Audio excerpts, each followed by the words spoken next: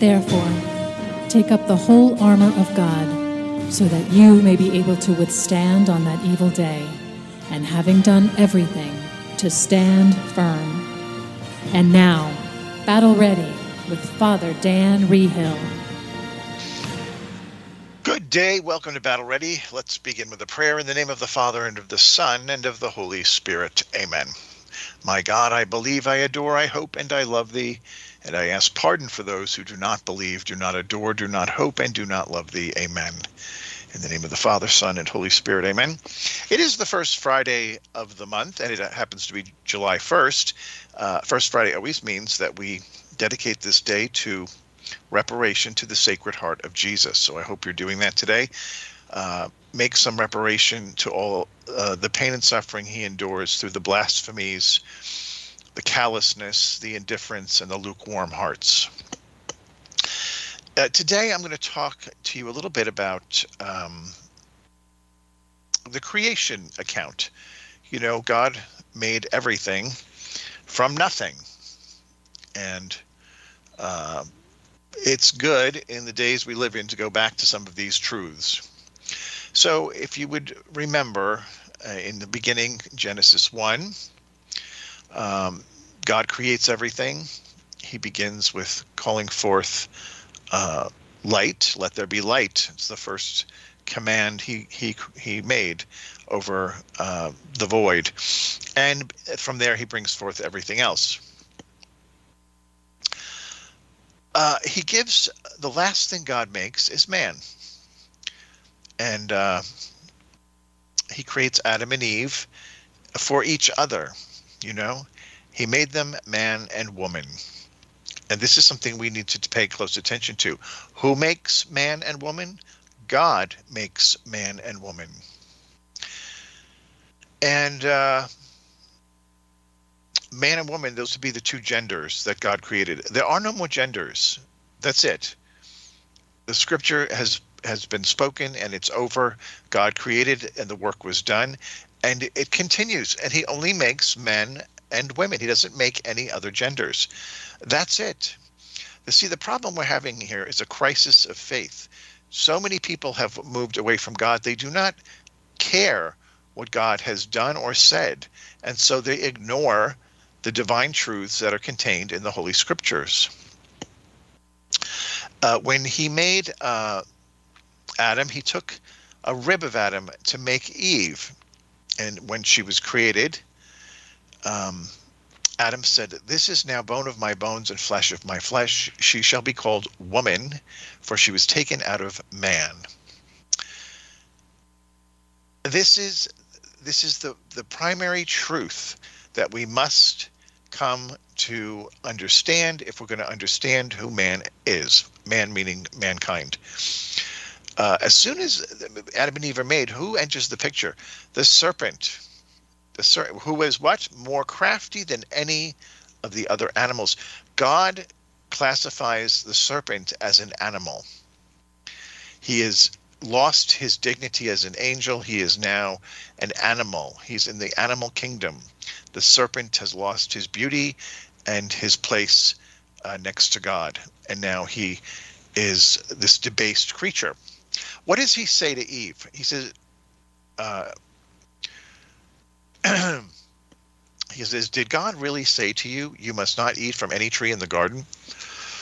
And of course, Eve goes into a dialogue with the devil and says, "We may eat from the fruit trees in the garden, but God did say you must not eat fruit from the tree that is in the middle of the garden, and you must not touch it or you will die." The serpent says, you will certainly not die, for God knows that when you eat from it, your eyes will be opened, and you will be like God, knowing good and evil. You will be like God. So this is a power play for Adam and Eve. They want to become like God. They no longer want to exist in his garden and walk with him every day. They want to become him. It's the same problem we have today.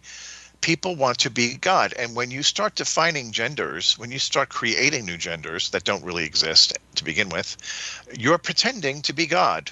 That is so offensive to God that you try to be God. It's one of the greatest offenses we can do is to make ourselves like God. The first 3 commandments are the most important: to love God with all our heart and soul and strength, to keep holy the Sabbath, and to not take his name in vain. These are the 3 most important commandments. And so when we basically we're tearing down the first commandment by trying to become God, a grave, grave, grave sin. Let's go to the Catechism. Paragraph 369 says, man and woman have been created, which is to say, willed by God, on the one hand in perfect equality as human persons, on the other in their respective beings as man and woman. Being man or being woman is a reality which is good and willed by God. Man and woman possess an inalienable dignity which comes to them immediately from God, their creator.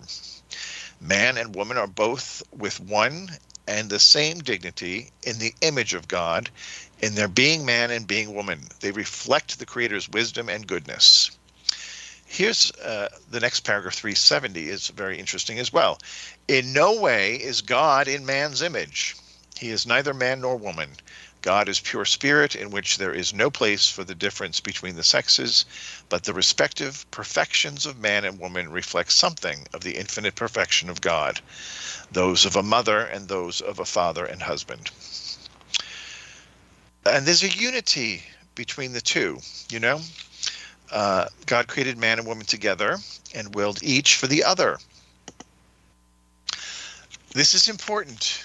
You need to go back to the scriptures to understand God's mind and his heart with these things. This is why he created us, to be with him, right?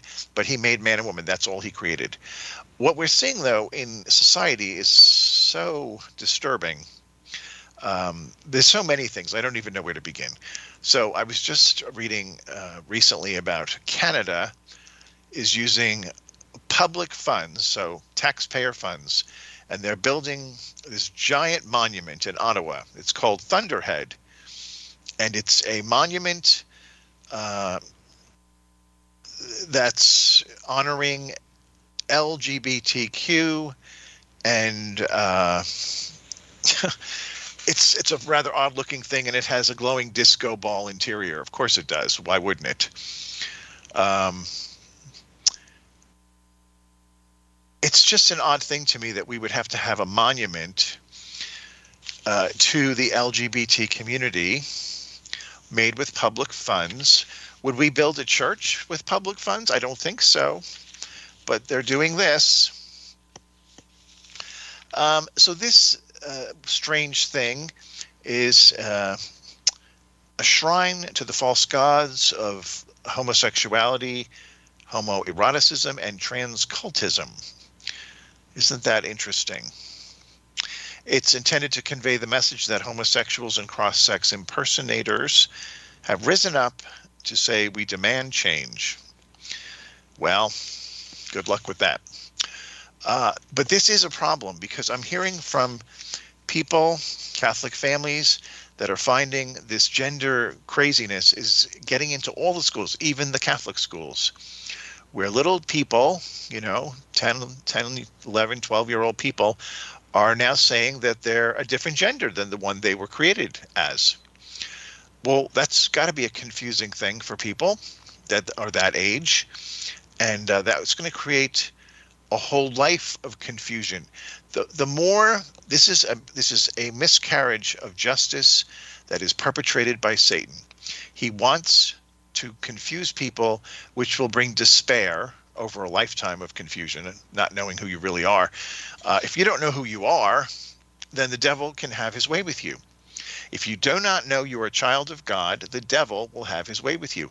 If you don't know who you are, the world will define who you are according to their standards. And that's what we're seeing. That's what's happening right now. It's a very crazy time we live in. So back to the creation of man. We also can observe that even though man is made of body and soul, and thus forms a bridge, you could say, between the material and the spiritual worlds, he is a unity and possesses a single human nature. We possess a single human nature. And you could make a distinction. There can be a distinction made that between body and soul,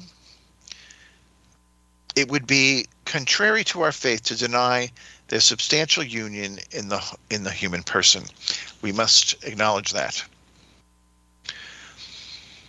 Now, let's explore a little bit the Church's teaching on the complementarity of the human person. For male and female, God created them. We are complementary to each other. We're perfectly equal, but we complement each other, which means we're different as well. Equal but different. Some people don't understand that. That's what a lot of these woke liberal bobbleheads would have you think, that we are completely equal and there are no differences between men and women. Somebody that says there's no difference between a man and a woman has not really studied human anatomy, first of all. Second of all, even the way information is processed is different between men and women. We have different hormones flowing through our bodies that create different emotional states and varying degrees of emotional states within each the man and the woman. So there are differences. If you don't understand that, then you're denying science. And Lord knows, to be a science denier is probably the worst thing somebody can call you. But be that as it may, that's what they're doing. They're denying science. Now, the great and wonderful Pope John Paul II, he wrote a letter in 1988 called Mulieris Dignitatem. And in that he said, the human race, which takes its origin from the calling into existence, man and woman, crowns the whole work of creation. Both man and woman are human to an equal degree. Both are created in God's image. Now, this is where his theology of the body developed over this, really doing a deep dive and very prayerfully considering the work of creation. And he had this wonderful body of work that's now been published into a book called The Theology of the Body. And it took about 5 years of him praying and writing and disseminating information that was coming to him through his holy hours. And I think it was over 100 different individual addresses at his Wednesday papal audiences that were collated into a book, which we now call this Theology of the Body. So what he did was he began each new address with a brief summary of the main points covered in his previous audiences, and then dove into a new teaching on the body. And you can get a copy. It's published by the Daughters of St. Paul, and I'm sure you could even go on Amazon and find this. He also wrote a wonderful book called Man and Woman, He Created Them, A Theology of the Body, which has a bit more to it. And even the Pope's biographer, George Weigel, in the biographical work entitled Witness to Hope, he makes an amazing prediction. He ventures to say that these catechetical addresses on the theology of the body constitute a kind of theological time bomb set to go off with dramatic consequences sometime in the third millennium of the Church. That was a prediction of the great writer George Weigel, and boy, has that happened, because that's what we're living in right now. That's the time we're living in right now, in this day and age. So let's look a little more closely at what sacred scripture has to say about the creation of man and woman. So we already went into the Genesis 1 and 2. And if you go a little closer into this is a fascinating point that Janet Smith has made, sort of a tongue-in-cheek. She said that, man was made from the dust of the earth, basically dirt. The man was made from dirt. The woman was made from a rib from a rational creature. And she makes the joke that this explains a lot about the differences between men and women, why men like to basically play in the mud with their big trucks, and women seem to much more what's the word? Cultured, I guess is a word. Refined would be another word. But there are differences, as I mentioned earlier. And finally, that last part I want to emphasize is that the man and the woman were created for communion with each other, communion with God.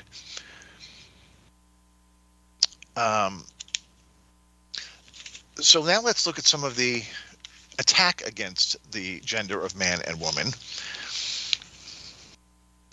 Now, oddly, many of the strange happenings keep coming out of Wisconsin. We've been talking about Wisconsin in the news recently. Father Altman has been shut down by the bishop there, Bishop Callahan, and yet the Monsignor who was on Grindr, Monsignor Grindr, has been reinstated into a parish after his cavorting on the gay hookup app. So that's just on the church side, but there's things happening also on the governmental side. So there's a story about a Wisconsin school counselor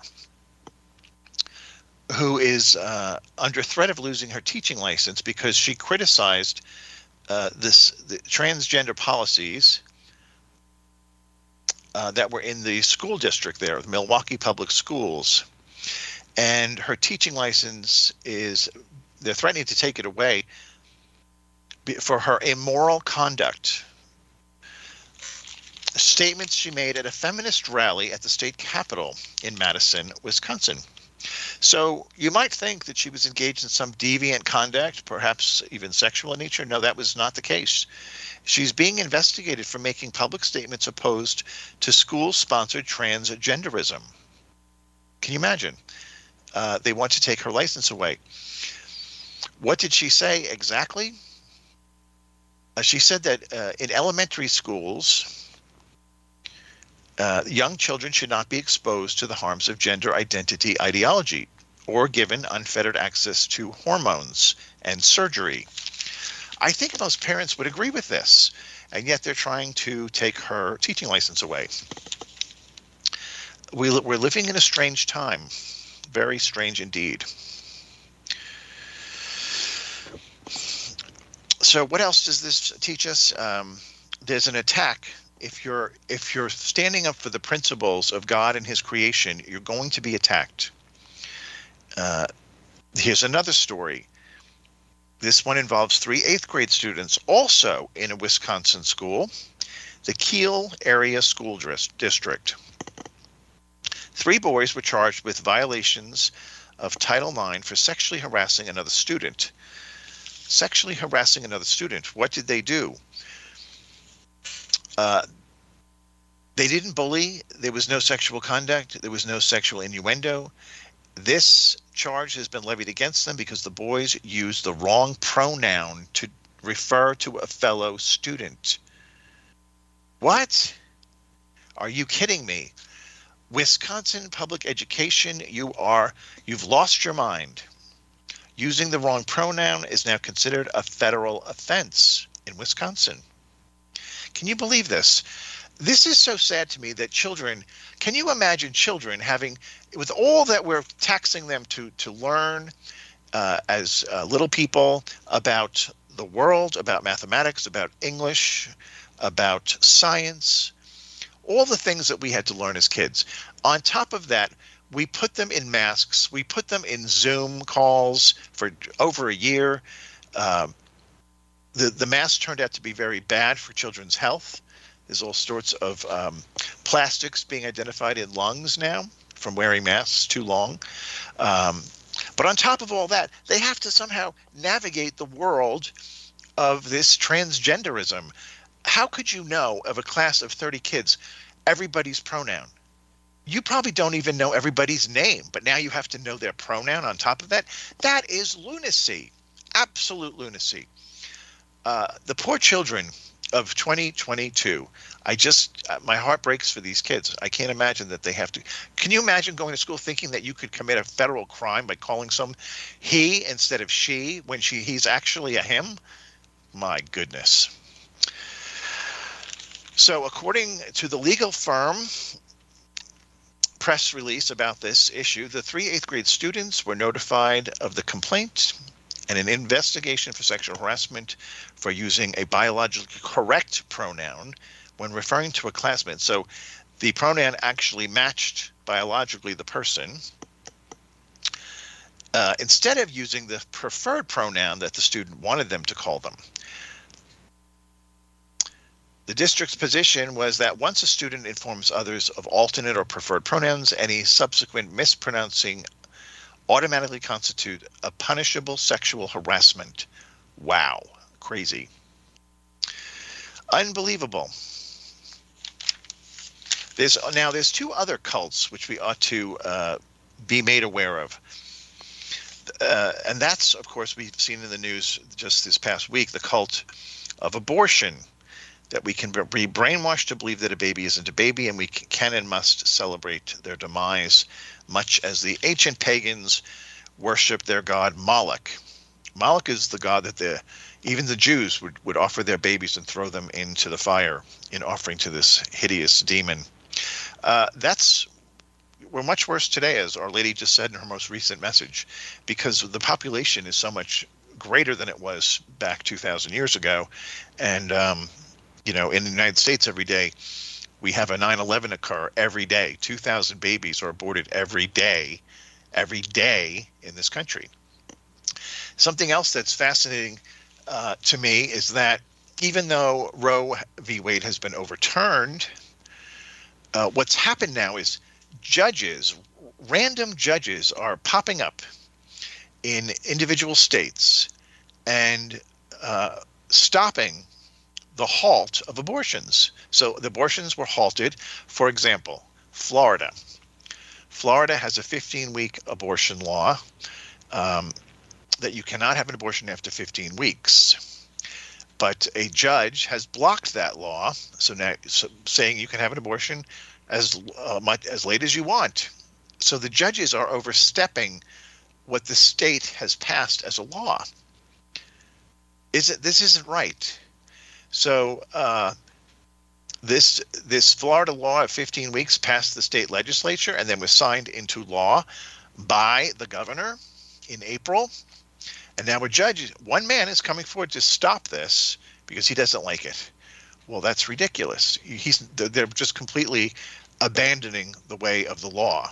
And that's the way it was set up. The Supreme Court was telling us, go back to your states and pass legislation that will dictate how you address this situation in your state.